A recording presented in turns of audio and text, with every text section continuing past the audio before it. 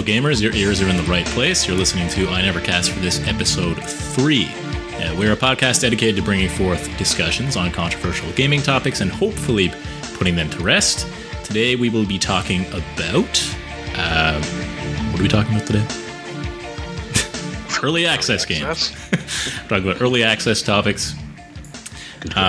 Seeing if they're good or bad, and we'll obviously give our opinions. But before we do that, let me introduce who we actually have here today with us. Returning from last week, we have the one and only Trailard. Hello, Trailard. Hello. How's it going today? How you doing? I'm doing all right. Probably still keeping us awake, but aside from that, past week I've been playing a wee bit of Path of Exile because the latest free expansion just dropped, but mostly it's been Secret World Legends, so that's pretty much what my week's been. Puppy and games. Nice. So same old stuff for the most part? Yeah. Nice. Very much so. And also returning for his second cast, we have, from last week, Erebus. How's it going, Erebus? Not too bad. And how are you doing? I'm doing great, thank you. You're sounding very official today. Oh, thank you. Thank you. Your mic quality is just off the charts. It's wonderful. It's unreal. Gotta love those Blue Yeti microphones that someone awesome bought you for Christmas, I believe, one year. Yeah, I think it was Morgan. No, it was me. But that's fine. So that's who we have joining us here today for I Never Cast for this. I'll say this at the start because I always say this like halfway through. For those listening on podcasts, you can listen to us live on twitch.tv/I Never Cast for this, and you can see our lovely faces and our reactions, or you can just listen to the audio as well. Either works for us. But yeah, so what's new with you guys? What have we missed from last week? What would you guys do in the last week? Start with Erebus, I suppose. Well, I played, again, surprise, surprise, a lot of World of Warcraft. I beat a Mythic 9 yesterday. For those that don't know, the comparison's probably Diablo 3, but basically they have dungeon runnings with timers on them that progressively get more difficult. And the highest we had completed was a level 8. So myself and my buddy Calvin yesterday beat a level 9.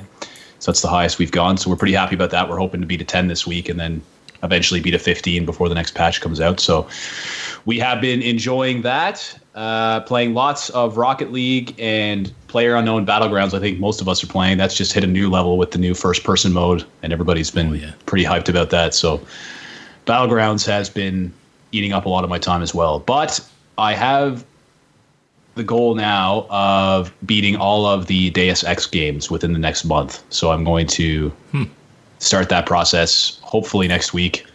And I've read some more stuff on Mankind Divided and notably the DLC, which I'll talk to Trailard about later. But I think I'm going to give it the full series a run, and I might stream it or something. I'm still thinking about it. Awesome. Well, I didn't know you guys did a Mythic 9, and wow, that's insane. I'll have to join you guys for the next one. And I bought you Mankind Divided for your birthday last year, I think. So maybe I'll celebrate the 1-year anniversary of not playing the game by playing the game. There you go. It's about time. And so Trailer, besides your puppy and Secret World Legends, anything else new in your life? No, I'm in between terms at school, so I've just been taking it really easy. So. Nice. Nothing wrong with that. Same with me. I'm off all summer, so I'm pumped about that. I've been playing a lot of Skyrim lately, actually. And I ordered a brand new graphics card, a GTX 1060, 6GB, and it should arrive a week from today, actually, so I'm super pumped about that. Can't wait. All right, I think that does it for all the catch-up stuff, so let's get into the gaming news. So there's a new game that Dota... I'm assuming the creators of Dota 2 made it. Is it Valve? Is that who did it? That was Valve, It's right? Valve. Yeah. So Valve just released this new card game, or they announced it anyway, called Artifact. And it's pretty hilarious because there was this video that was uploaded because the big release happened and there was a bunch of people in the audience. And as soon as they announced it, it was a game from Valve and the name Artifact came up on the screen and everyone started getting really excited. And then it said the card game and everyone's like, oh no. And everyone started getting really upset. But I personally don't know a whole lot about it. Do you know much about it, Trailer? Honestly, I've seen the teaser trailer for it and I checked around to see if I was missing anything. I was not. The only thing that's out there is the teaser. All we know is it's a Dota-based card game, and that's it. And it's going to be released in 2018. Okay. So I mean, card games can be good. I mean, there's Hearthstone. There's Gwent. Gwent is a card game, right? From Witcher. Gwent's the one. Witcher from 3. Witcher 3. Yeah. Yeah. And I think they're all pretty terrible, but yes. I think they're just money-making rackets, but I don't like them at all. But a card game, you have to make money in it. I mean, that's what they're Magic the Gathering and stuff. Like, I love Magic, and yes, it is a huge money sink, but it's fun. I love it. It's fun. Yeah, we each have our own preferences. But yes, they are huge money sinks, for sure. So, besides that, it was mostly just a teaser, I guess, so there's not really much else to say about that. Right? Anything else you guys want to say about that? No. Pretty much that's it. No. Move on. No, move on to a more exciting topic, please. Yes. Destiny 2 is teaming up with... Anyone know? I know. It was me that mentioned it. I don't know. No. Destiny 2 is partnering with Pop-Tarts. And Rockstar Drinks. Oh, well, it's about time. I've been saying it for years. I mean, this is ridiculous. Similar to what Call of Duty did with Doritos, and I think Titanfall did with Doritos and Mountain Dew and all that stuff, where you get like bonus XP and different things like that. I think it's just bonus XP you get. But anyways, they're teaming up with Pop-Tarts to give you that bonus XP. What they always team up with, like, why can't they team up with like Brussels sprouts or something? Just to I don't know, but they're actually teaming up with 2 brands. Did you say Brussels sprouts? Well, it's always unhealthy stuff. I know. It's video. The other brand that they're partnering with for this is Rockstar Drinks, energy drinks. Yeah, that makes sense. So it's heart attacks and sugar. So there we go. Yeah, pretty much. Yeah, but no addicted gamer is going to say, yes, let me get some carrots and dip to do this gaming marathon. But I mean, it's always like the most unhealthy things. I literally just had 2 Pop-Tarts when I got home today, and that was my supper. It was perfect. That was your supper? Yeah, it's all you need. It's packed full of nutrition. Albondiel in chat says Pop-Tarts are amazing. Back off. Yeah. Oh, I'm not denying they're amazing. I love Pop-Tarts. They are absolutely phenomenal. But as a meal in the day, I don't think so. But I think the big thing about those is some people are pissed off because they're actually giving away XP boost codes with specially marked products. Oh, wonderful. Yeah, I don't mind as long as it's not a pay to win. I don't care about anything to do with leveling speed. I don't care if they give you a free max level character. It's just if they give you gear, that's when I have a problem with it. Yeah. I hear you. Moving on from that, who here likes PUBG, PlayerUnknown's Battlegrounds? Absolutely. I've never played it, but the news that I heard today was absolutely hilarious. Yeah. What news did you hear today, Trailer? Nice segue. Well, last week we talked about stream snipers. Basically, people watching streamers' streams and then going out and killing them based on where they are in the world. Now there's a new game called Stream Honkers, where they're pretty much finding out where these streamers are hiding and just driving past, constantly honking their horn, and they're running away whenever they get shot at.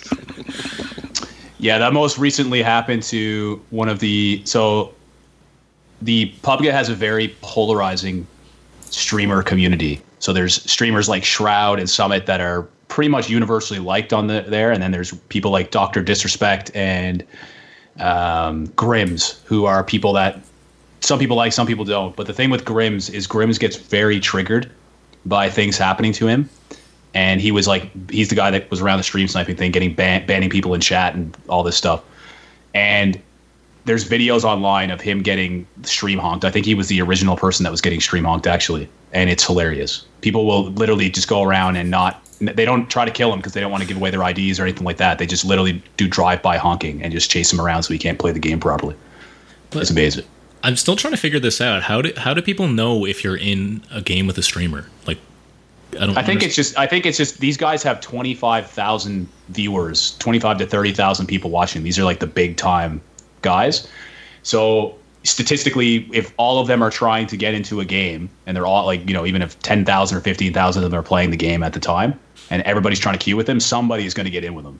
It only takes one person to do that, right? So if people just keep track of it, he doesn't have a huge delay on his stream. So people just queue at the same time as him. Chances are somebody's going to get in with him. And everybody has the same goal, just to piss him off, really. Yeah, because he's just a guy that reacts really like strongly to people, and he gets really triggered. That must be why they do it. Yeah. Yeah, exactly. Yeah. No. I don't know. To me, it just seems like it'd be really hard to do, but obviously not if it keeps happening. Yeah. So, yeah. So gotta love those trolls doing that. I wonder what's going to happen next week. We have stream sniping and streaming honking. I don't know. I can only imagine. I don't know, but it's crazy how much traction that game's getting. It's ridiculous. And some other news. I think this finishes off the news, but unless we have something else. But Shadow of War, the first game, Middle-earth: Shadow of Mordor, was amazing. I finished it last week. It's incredible. And Shadow of War comes out October 13th, I think. So that game has like a lot of hype surrounding it and everything. But they just announced there's going to be single-player microtransactions in it. And they're going to like increase leveling speed and experience and all this kind of stuff. But like in a single player game, having microtransactions just seems really strange, first of all. But a lot of people are concerned that they're going to slow down the leveling speed significantly to almost really, really entice you to buy these boosts, which could be a pretty big issue. That's a really dangerous road they're going down. Like if the enjoyability, it's one thing to have microtransactions in a single player game, that who cares if it doesn't impact the enjoyment of people not paying. But if it goes down the road of impacting people that you're feeling pigeonholed into spending money on a single player game, then that's bad. If that sets a trend. This is why PC gaming's good, because somebody just releases a program to just bypass all of that. It's a single player game, so you don't need to be connected to anything to play it. Yeah, I guess you could do that. Mm-hmm. Yeah. Not for console people though, of course, but yeah. No. Yeah, but I figured I'd just mention that because that kind of came out today or yesterday, the last couple days. Yeah, I didn't realize that. That's interesting. Yeah, it seems. Didn't Mankind Divided have some kind of microtransactions too? They do, but from what I can see, it doesn't impact. It just you can basically gear out your character a lot faster, and there's like crate things or something you can open or something like that. But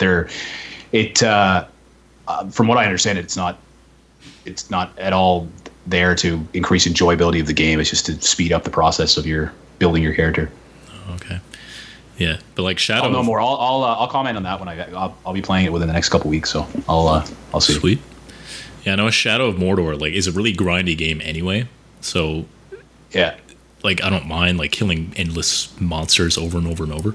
And but yeah, like if they slow it down dramatically, that'd be I could see there being a huge backlash from the community for that. Any other news that I missed? Not that I know of. No. I covered everything that I had as well. Yeah. All right. Well, in that case, let's move on to the topic of the week. So, The topic today is we're going to talk about early access titles and whether they are outrageous or if they are actually, hold on, what was the word I had? Sensible. I don't know why I can't remember that word today.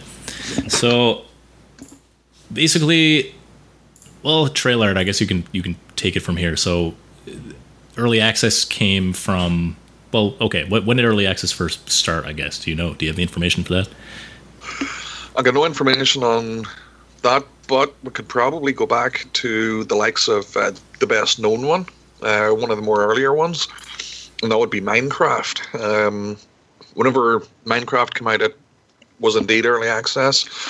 I believe it was like $10 when it was first released. Yeah, it was pretty cheap. So, I mean, they weren't really... I mean, it wasn't that much to get invested into it. But now, what it's become so much bigger and everything else. It's not a game that I would personally play. I know Mark enjoys those types of games, but very funny. I know, but I mean, at least it got finished, and even when it was in early access, it was still in a very playable state. Early access is essentially, for anybody who doesn't know, is just a game that has come with without all of the features that's been promised, but basically you pay money to fund the creation of the game, and you get to play it as it's going through its alpha phases and its beta phases. Right. So you're almost paying for an idea in a sense. Yeah. So well, you're paying to test, but yeah, that's basically what it is. You're paying to play an alpha or a beta, like you said, and you're paying to test a completely unfinished product that, well, to be honest, it might not ever be finished, which is a huge issue. Especially for, like, because there are some developers that promise millions and millions of things to go into a game, and then they abandon a game like halfway through the cycle. So that can be a very, very, more, in my opinion, morally wrong thing to do, especially when people are paying good money for it. So, yes. In your opinions, do you guys think early access games could be a cash grab? Oh, very definitely, much so. Definitely. The concept of early access games, I actually like the concept.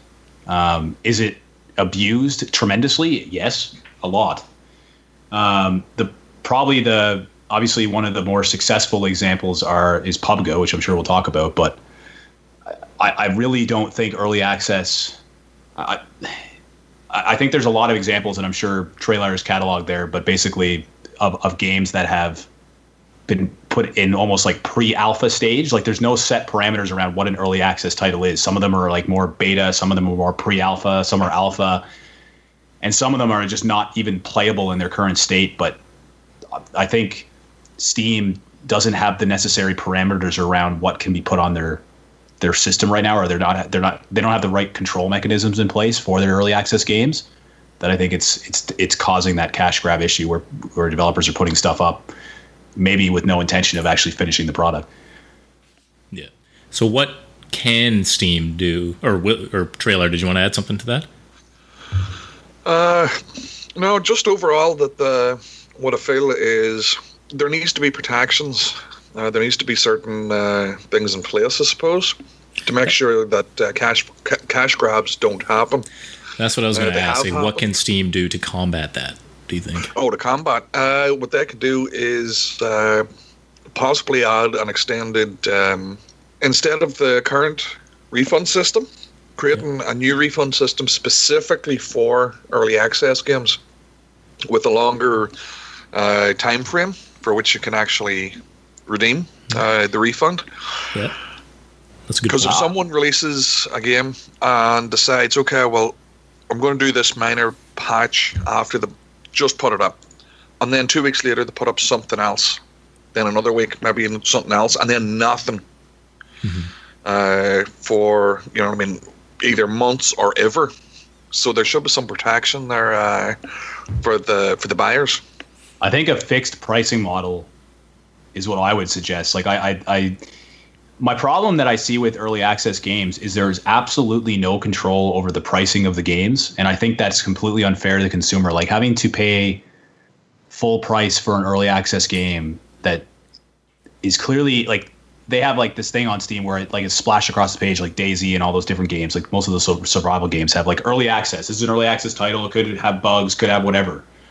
I think a fixed pricing model, it should be kept separate from Steam. Like there should be, every early access game can charge up to $10 or something, if you want to call it, if you want to have a cap on it or something. And then you could have links on the Steam page to their Kickstarter or whatever they're using for funding to fund their games more. There should be like a separate way to do that if you're enjoying the game, but there should be some control there, because there's companies charging like $59.99 for the game and or $49.99 for the game or whatever, and then just the game ends up dying or just gets stuck in this early access thing for perpetuity. And then what do you do? So I think the pricing thing is the biggest problem I have with how it's set up. But the only thing I would argue is if that was the case, if $10 was the maximum amount, think about how much money PlayerUnknown Battlegrounds would have lost. Because they're charging, what, $39 or $29? Yeah, but you can't tell me that the amount, like, that's the thing, right? So, like, they're charging $30 or whatever it is for the game. But the amount of money that he has made, and now, like, this is the whole other thing. So this is the whole debatable topic that's in PUBG right now, is that PlayerUnknown promised that he wouldn't have any microtransactions into the game until full release, and they've already put a crate buying system into the game, and that's in an early so now you have microtransactions in an early access game. I would argue that putting microtransactions in an early access game is fine, but not after you've charged people $30 for the early access game, and now you're charging microtransactions for the early access game. Now, Battlegrounds is pretty much guaranteed. It's already in a playable state now. With that, even if it released exactly the same as it is now, it's perfectly fine. But it's a dangerous road to go down for games that are still buggy and crashing and not working, and you're charging all that money. I think having the fixed pricing, and then they can use a crate system or whatever they want to put into the game to raise additional money. What he said is he's put the crate system in to raise money for future esports events. So it's not even going into development of the game. So they clearly have enough money, more than enough money from selling copies of the game, that I don't think that would have made much of a difference. That, like, we're talking like they sold like 10 million copies or whatever so far. I think it's more than $30 actually, but yeah. So that's $30. Yeah. So $30 a pop, 10 million copies, right? Yeah. Like that money is not going into development. Some of it is, but that's grossly over what I think. $10 is completely fine. I think something like that. Yeah. Yeah. No, you make a good point. It's true. Like having microtransactions in an unfinished game, it's saying, "Oh, but it will be fine. Don't worry. You'll be able to use these things in a great capacity in a few months down the road." Like that. Yeah, I think that is a dangerous territory to get in. Now, I don't think PUBG is going to fail at all. Like, I think it's already proven it's going to take off, and it already has. So I don't think there's much worry for that game in particular. But if other games follow suit, yeah, it could be an issue, I think. Anything you want to add to that, Traylord? Just that I think the price mark is a sore point for a lot of people. And at the end of it, it depends on what you're actually getting for your money. I mean, another example of a game that was on the more expensive side, it was like I paid $40 for it for Conan Exiles. Yeah. And that was cheap because I got the special edition, which was supposed to come with a T-shirt, and I never got my T-shirt, so Funcom basically ripped me off for that one. Oh no, that's pretty bad. And as far as updates go, I don't know. It's slow going, and yeah, I mean, I thought with a company like Funcom that has a history of making video games, the updates would be a bit quicker on the mark. Mm-hmm. Yeah, so we have probably the most popular example of an early access game. We already talked about PUBG, PlayerUnknown Battlegrounds. Another one that worked, I think, Prison Architect. Would you agree with that, Traylord? Or did that have a rusty start or anything? I don't own it myself. No, I've bought Prison Architect not too long after it was released on Steam. Yeah. Played a bit of it and basically upgraded to the name in the game edition. But it was in a totally playable state. A lot of the features weren't there, but they were steadily added quite quickly, especially for an indie developer. And the game just came out of early access to full release, like I think it was at the end of last year, maybe. I can't remember exactly. But the game did end up being released as a full release and came with all the features it was supposed to and more. So it's definitely one of the games that you can actually put up there as a good example of what early access is supposed to be. So when the game first came out, how does it compare to what it's like now? Whenever it first entered early access, it was very bare bones. It had basic functionality.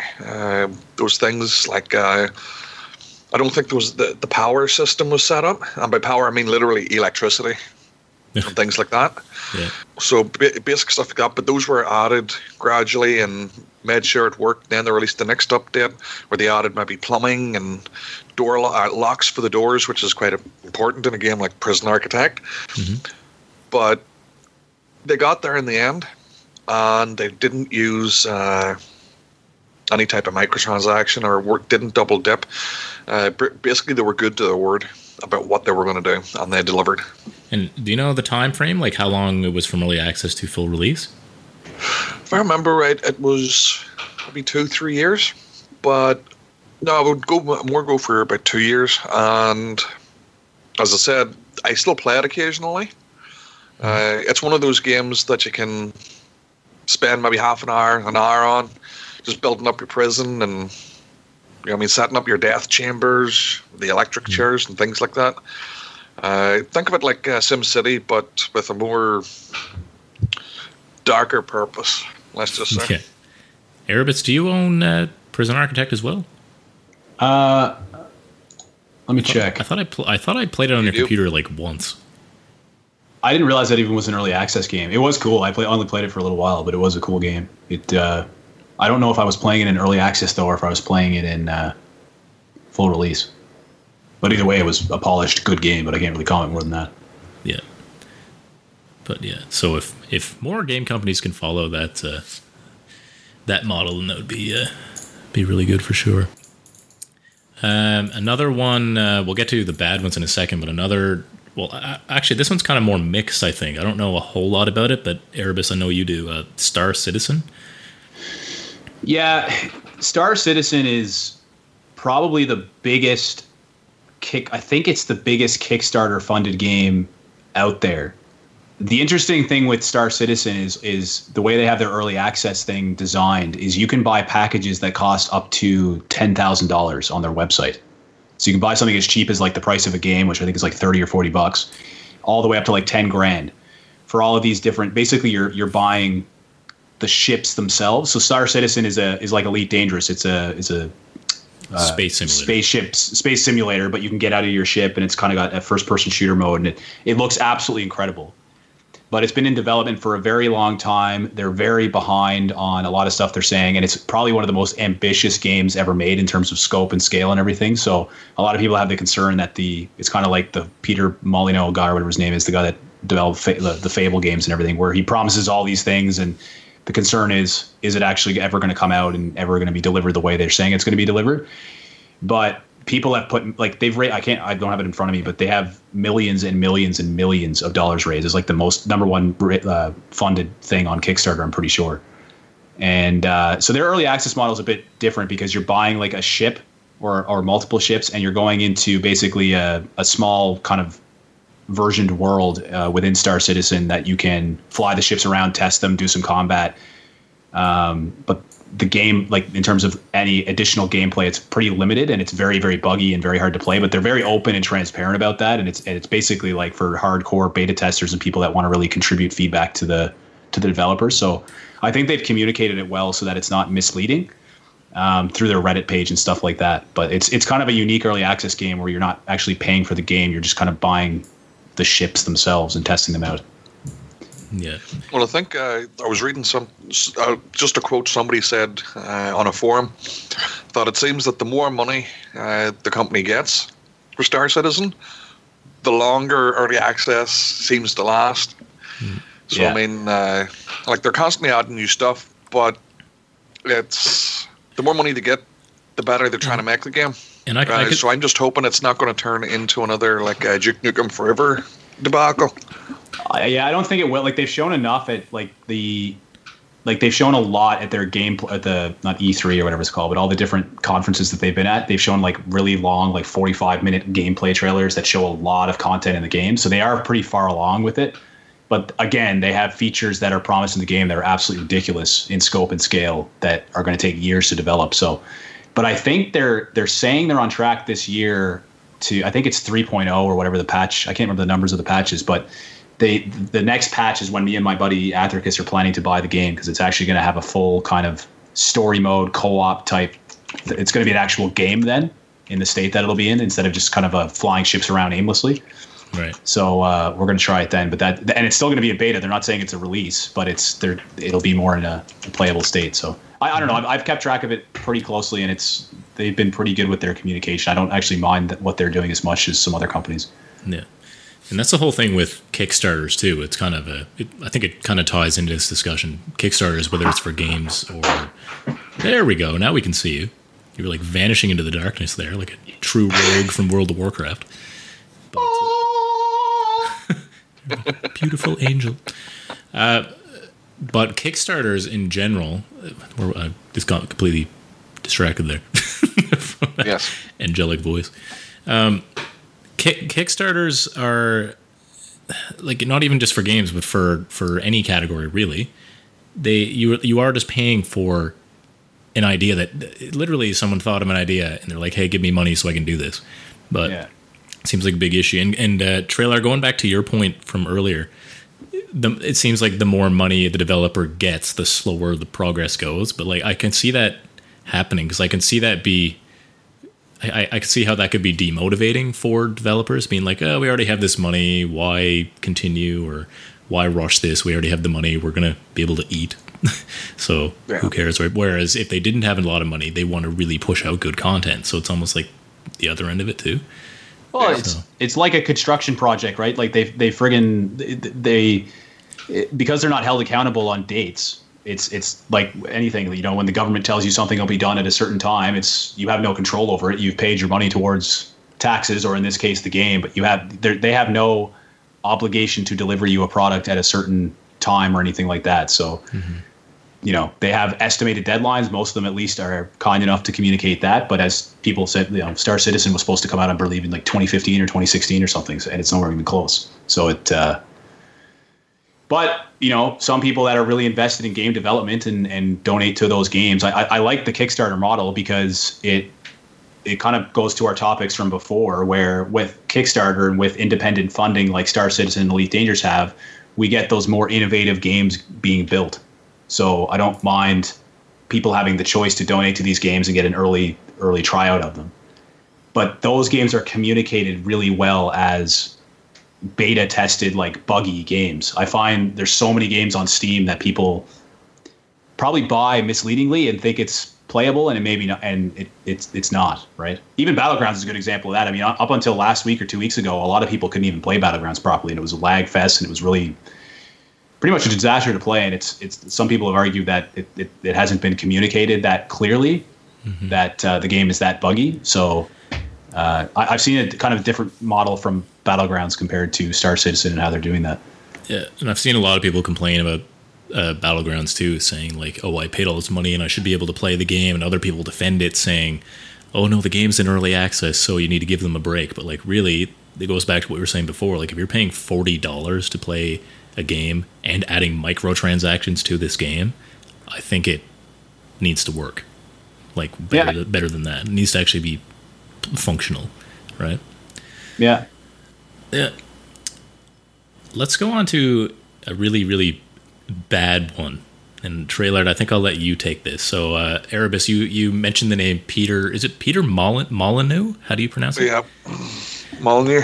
What early access game did he make, Trailard?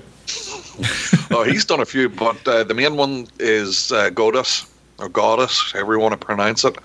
He actually, it was supposed to be a spiritual successor to a game he was involved with back in the 90s called Populous, which basically gave us the God game genre. Now, what Peter Molyneux did was he begged for funding, which he got. I believe it was through Kickstarter. It might have been through one of the others. But either way, he managed to get $750,000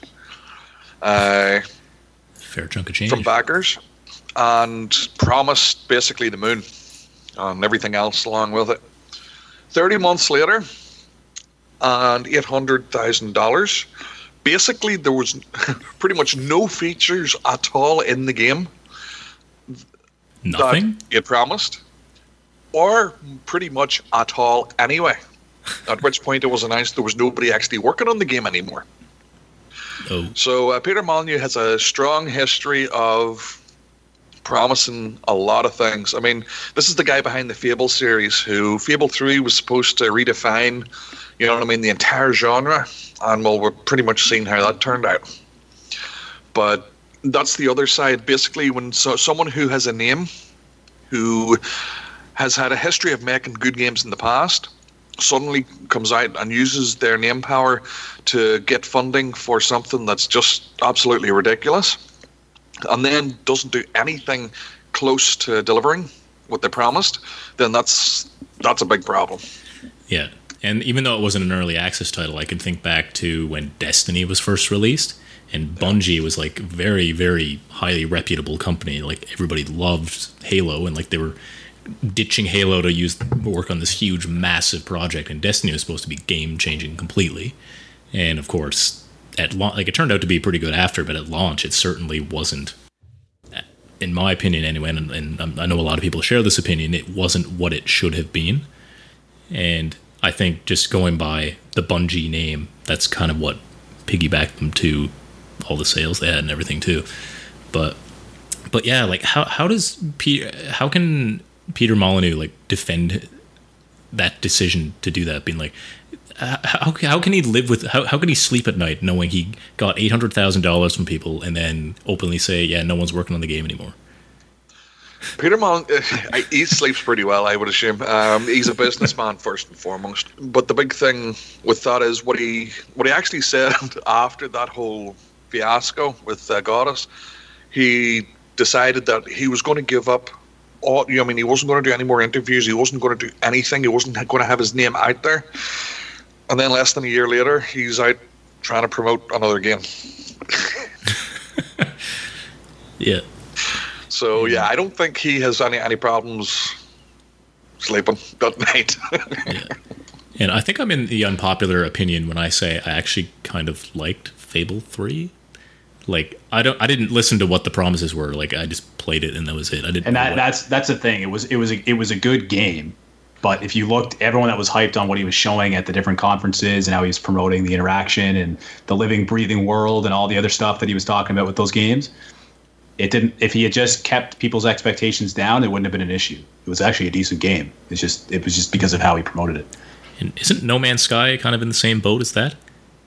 No Man's Sky was an abomination. Because I heard it was actually like for what it is, especially now, for what it is, it's actually like a decent game. But for what it was promised and hyped to be, because it's one of the most hyped games that I can think of in recent memory. Yeah. I think that kind of was a letdown in itself, just because of how much expectation there was placed upon it. Mm-hmm. Mm-hmm. Yeah, it's gotten a lot better feedback. Another game that's gotten better feedback is For Honor. For Honor got smashed because Ubisoft released it on non-dedicated servers.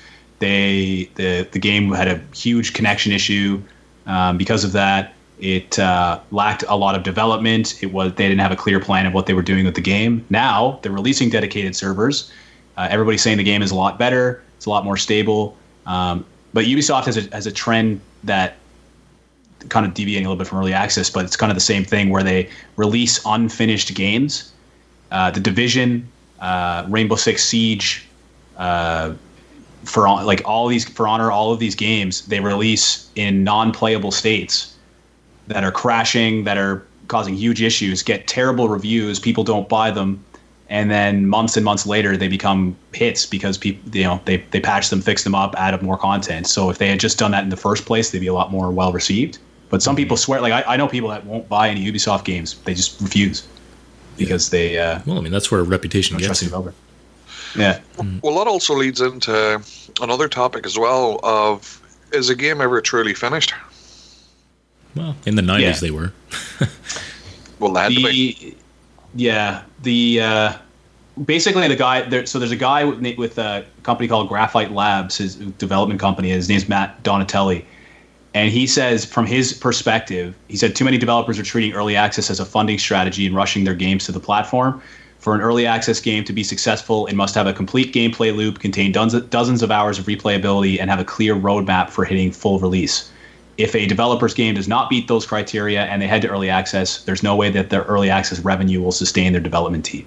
So he kind of sets that criteria as to what he thinks Steam should be enforcing to and yes, to Willie's point, the game can continue developing over time, and games are never truly finished in a lot of cases. But he views that as the minimum threshold to be able to call a game early access, and that there should be some other terminology before that, if those things don't exist, that basically create a I don't know what the term would be, but early access kind of, because of like the way PUBG is now and other games. Some people view that term as, it's a playable game. It's just, it's got some bugs and stuff, right? But there are some early access games that exist that I'm sure we'll talk about that are not like that at all. Yeah. Well, I can give a good example of one that just was absolutely atrocious. So bad that they actually changed the name. And that was The War Z. Oh, yeah, I've heard about that. You know what I mean? It was so bad that the amount of bad reviews people were given on their on the Steam forums, that the developers were deleting people and banning people from posting on those forums. Ooh, that's not good. I believe, didn't Valve pull the game? They were deleting reviews too, right? Or is that what you just said? Yeah. Yeah, they were deleting. Yeah, I think something happened there where they were deleting reviews and like banning people from.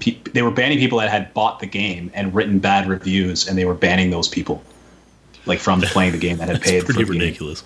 Game. Yeah, and then whenever the press picked up about it, of course, well, there's none that could save it. So what they did was they went ahead and renamed it. I think it was Infestation Survivor Stories or something like that. You know you're in trouble when you had to rename your game to like hide it. But it's bad reviews. But from what I've heard, it's exactly the same game. I don't get it. Like, and I'm pretty sure I say this every single podcast, but I miss the old days when they make a full packaged game, and Nintendo's really good for this. Make a full packaged game, and that's it. You buy it, pay $50, $60, and you know exactly what you're getting. There's nothing else to go with it. And going back to your point before, Trailer, about his game truly finished, I guess, if you buy a game outright and then they add DLC, like, yes, they could add like endless amounts of DLC, but really, as long as the base game is solid, finished, and well produced, then I think that's what should be expected and what is needed. Yeah. Any other points you guys wanted to make about this, or any other games that you're looking at? I thought one interesting thing that is it's controversial, but it has picked up some steam on Kickstarter is there's a thing called Early Ninja, which is something that this company is trying to start as kind of like an insurance policy for early access games. So basically its promise is less risk for purchasers of early access games, more accountability from developers, and a lower chance of scams. Basically how it works is creators of early access games will partner with the platform. All revenue from sales of their games on the platform are held by Early Ninja, and then a percentage of the revenue, minus a cut for the Early Ninja company, is distributed to the developer as they meet predetermined milestone updates for their game. And it's basically video game insurance. And what they're trying to do with that is get basically an early access game gets the Early Ninja stamp so that people know that they're backed by Early Ninja and that they have a certain criteria that they have to follow. And then it kind of gives people the assurance that the early access game that they're buying is legit. But of course, some developers are pushed back on that and said that Early Ninja is given way too much control with the money and et cetera, et cetera. So it is controversial, but it is a cool idea, I think, to hold the developers a little bit more accountable than what the current model is. I think that's exactly what needs to happen for developers. Keep them accountable so they're almost not forced, but strongly encouraged to produce their comments are more of the ambiguity around Early Ninja's policies around like the milestones, and that Early Ninja has way too much control of because the money all goes to Early Ninja before it goes to the actual developer. And so they're saying, well, Early Ninja can, bend the rules and policies and stuff like that. But I think that's just lazy speak. I think there's a way to come up with something that works. And then I think it would just be cool, like in the future people could say, okay, there's an early access title on Steam. Does it have the Early Ninja seal or whatever the thing is, right? So you know that it's a quality early access game. I think that's a cool idea to kind of differentiate it. I think it's definitely a good idea, and if it's not a perfect idea, it's certainly on the right track. I think it's something that is certainly it's good for holding, like you said, holding developers accountable. Yeah. What do you think, Trailer? Yeah, that's pretty much the best that we could ask for, because if the developers are held accountable at the end of it all, then if they've done the work and they've tried to put out the best product to the best of their ability, then okay. But if they've done absolutely nothing with the game that they promised, then yeah, there should be repercussions for that. Mm-hmm. And the repercussions should be severe enough that, well, they're not going to chance doing it again. Or if they do it again, it's going to come at their own expense. Mm-hmm. Yeah, for sure. And do you say that what do you say it's called? Ninja? What is it? Early Ninja. So do you say they have things like they're expected to release by certain dates, or do they just hold the company accountable for actually releasing specific content? They hold the company accountable, so that all of the money that is raised goes to Early Ninja, and then the company sets milestones, kind of what like Albendil saying in chat here about setting milestones, dates of when things should be released. If they're planning to have 5 levels released at this date, or in Star Citizen's case, are they going to have by this date, I don't know, 2 more planets added that are going to be able to be fully explored. I don't know, different milestones. Like when you go on Kickstarter, you see a set of milestones that they try to aim towards. But this one actually holds them accountable from a financial perspective, so they're a lot more motivated. Because we were kind of talking about how they get all this money from early access and then they get lazy and they already have their money and they don't push the development of the game. This makes them push the development to get their money from Early Ninja. And what Early Ninja is saying is that their sales will be boosted because of the branding of Early Ninja, basically saying that they're being held accountable. So they're arguing they'll sell more copies by that way. So I thought it was a cool idea. Yeah. I just thought of an idea too. What do you think if a company sets a release date up for when the game is expected to release? So let's say the company says the game will release October 10th, for example, and you're allowed to refund the game up until that point, until it's actually fully released. Like, do you think a game should always be refundable if it's in early access, or do you think it should be based on hours played? Or the problem with that is that's just the business side of things. So they can't develop and pay their people and have a business model with assets and liabilities if the money that they're raising, if the 3 or 5 million copies of Battlegrounds sold, but all 5 million people can refund their game, you're never going to be able to operate a company. It won't work. No one will work for the company because it's just too risky, right? Like they'd have to not pay their people or do something. Like they wouldn't have the assets to be able to support the company, and there would be way too much risk. And people that are investing into the company for a return wouldn't invest, so they'd lose funding from other sources as well. Yeah, that's true. I'm just trying to figure out a way to combat that. Yeah, I guess the best way, I think, which we talked about before, was just extend the refund period beyond 2 hours to like 10 or 5 or something. Yeah. Do you guys agree with that, or do you see an issue with that? No, I think that would definitely be more suitable, because then it could be over a longer period of actual time, not actual play time, but maybe a couple of releases of updates. Mm-hmm. Yeah, it makes sense. For sure. So, what do you guys think? Are early access titles, are they outrageous or sensible? What do you think? Erebus, what do you think? I think they're sensible if they're controlled. I think some of the onus is on the developer again, and some of the onus is on the provider of the selling platform, this being Steam in most cases. I think Steam needs to be a lot more vigilant in dictating what games can be called early access, and maybe think about coming up with some terminology for games that don't meet a early access threshold. It could also be this whole Early Ninja thing could be tied to Steam. Steam could completely steal this idea and just come up with some monetary system where if a game is called early access on Steam, Steam has verified the game has met these five things. It's playable, it has replayability, it's stable from a technical perspective. I don't know, whatever they come up with. Has at least 10 hours of gameplay. I don't know, something to that effect. And then they call it an early access game, and then people know when they're buying it on Steam if it's stamped with the seal from Steam saying it's an early access game, and otherwise it's called a pre-alpha game or something. I don't know. I think Steam just needs to be a little bit more vigilant and on all this stuff. But I think with those things in check, I think early access games are fine, and I think it still gives, we all choose to buy the games, and if we're aware of the limitations of the game before we buy it, and we're still choosing to buy it, that's our decision to make. At least it's in the hands of the consumer. Yeah, and a point that I think we should touch on before we wrap it up too is as a pro for early access games is that it allows the players to give input into the development of the game. Yeah. Which 100%. I don't think we mentioned that. Yeah, Battlegrounds is probably the best one I've seen of that. And PlayerUnknown himself, they've released monthly updates since the game went into early access, which is crazy. Like full on, like huge updates every single month. And they're reaching most of the targets that they've said. And they've actually rolled back features that they tried to put into the game that the community on Reddit would say, nope, we hate this feature, doesn't work, don't like it, don't like what you're doing. And PlayerUnknown has actually come out and said, yeah, you're right, this isn't working. And they take that feature out of the game. So a lot of developers would not do that. But if they're the ones that are actually really involved with the community, Brawlhalla is another one that we play.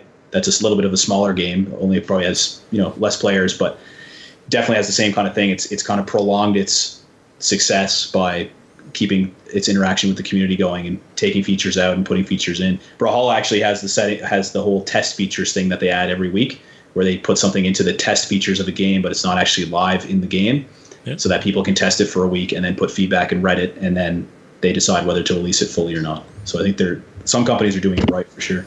Yeah, for sure.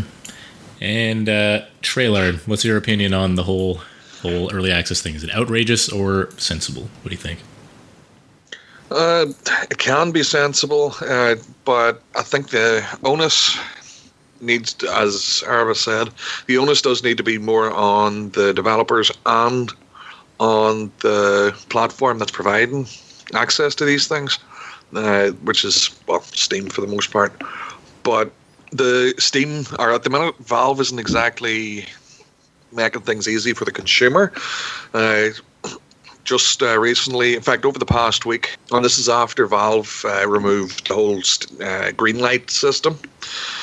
Basically, people just have to pay $100 and they get their game on Steam. Well, over the past week alone, there has been over 200 new games released using that system. Right. So, and from what I've seen, there was quite a few early access ones in that number. So, whether or not that's going to plateau out, I don't know. But that's a huge number of games for one platform to be putting out especially from indie developers. Yeah. So I think that's just going to compound the situation. I believe that eventually it will sort out itself, and there will be a viable business format that this will work on. It's just that we haven't quite got there yet.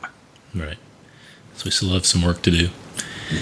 Or the companies still have some work to do, yeah. And yeah, I'll agree with you guys. I don't think I don't think it's fully outrageous or fully sensible. I think it is kind of in between, more on the sensible side, as long as, depending on the game, of course, and depending on the developer, and as long as the developer does put their all into what they're doing. And Erebus, I see you're completely in the dark again. Nice.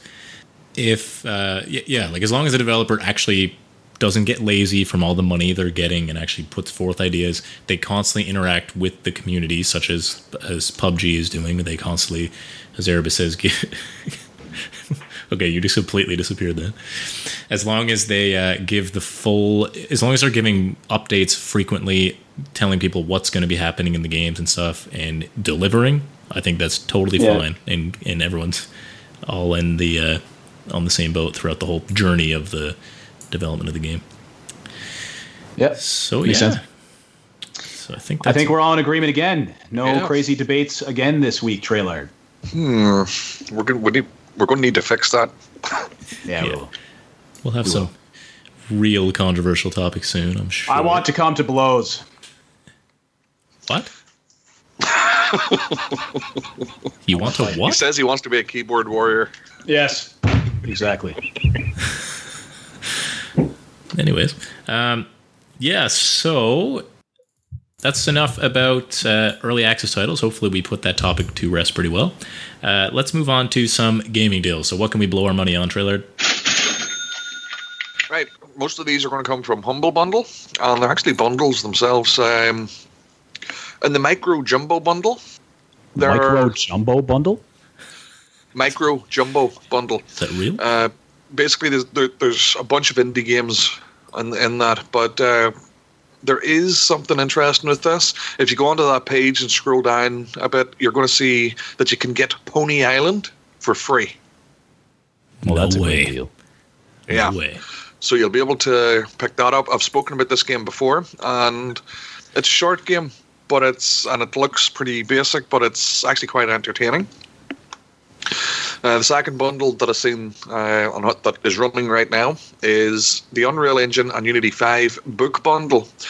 These are good if you actually want to start programming games yourself as an indie developer. Okay. There's 3 different tiers. So there's the $1 tier, $8 tier, and $15 tiers, and there are quite a few books in there. I would say there's at least 15 books listed. And finally, just from Humble Bundle, the monthly, the early unlock for next month's bundle is Killing Floor 2, and that's for like $12. So if you haven't picked it up, you're good to go I there. heard that was a good game, actually. Oh yeah. The Vanishing of Ethan Carter is over at Bundle Stars What for kind of game is that? $5.50. Is that like Life is Strange, or what kind of game is that?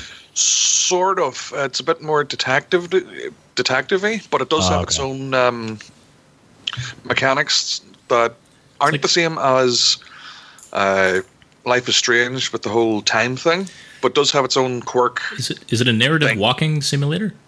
No. No? It is an actual like adventure game. Oh. You say a narrative walking simulator? Yeah, there's a lot of games like that.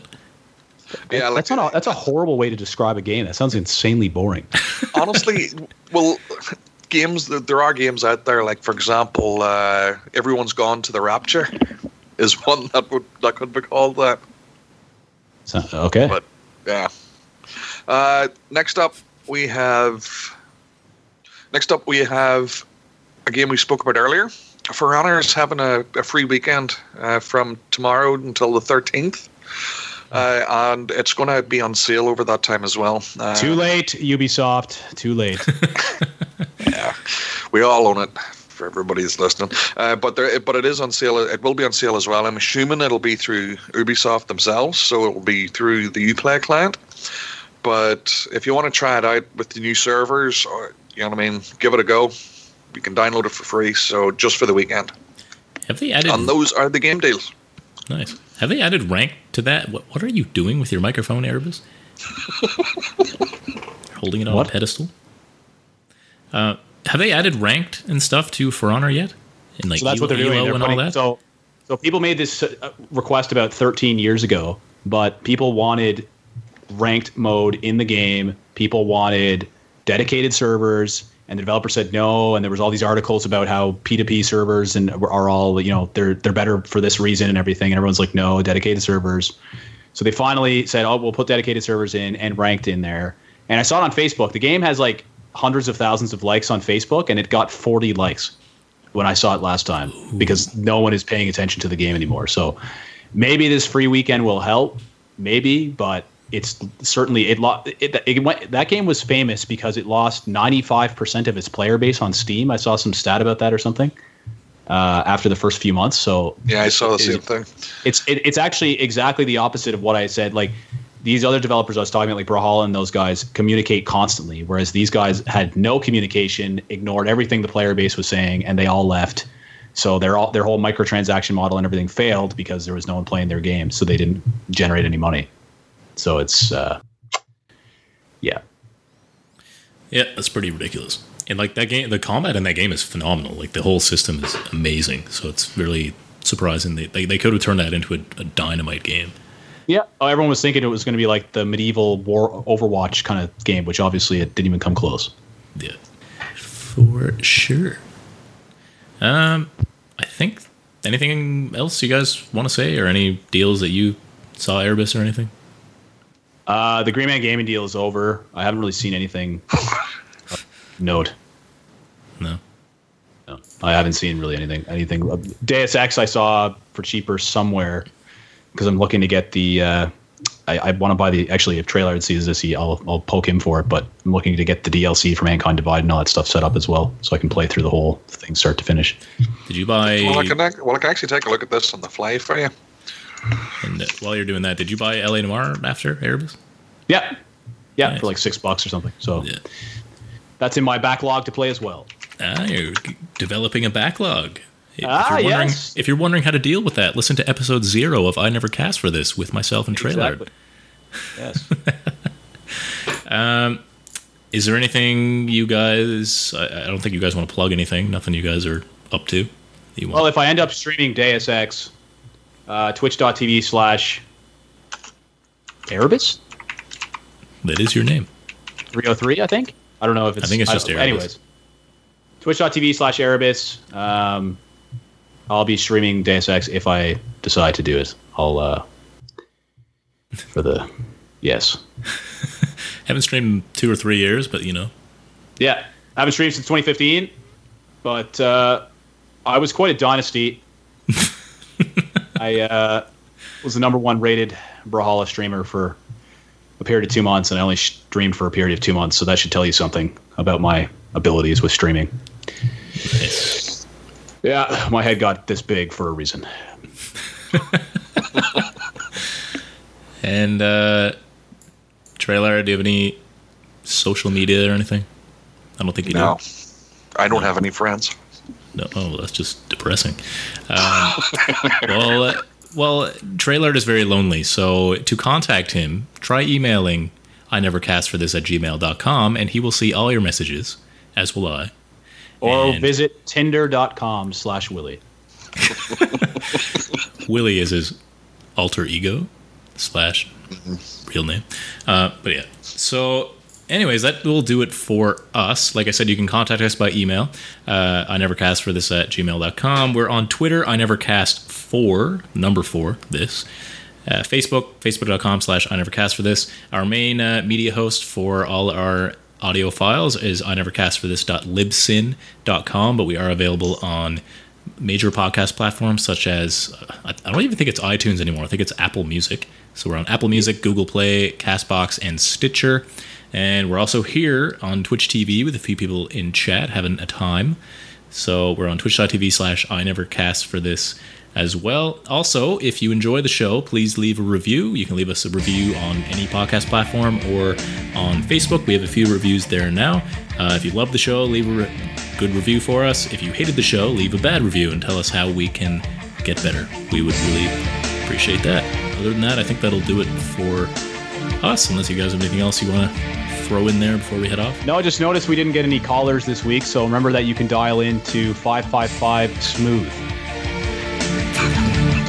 Yeah, we'll have to get that registered ASAP, but no. But seriously, if you guys want to contact us through any of those social media ways. You can ask us questions, submit trivia or something if you want us to ask, or just send us an email telling us we're doing absolutely terrible and we should give this up. Let us know. We want to know any kind of feedback possible. But that'll do it for us, and thank you so much for tuning in, and we will see you all next week.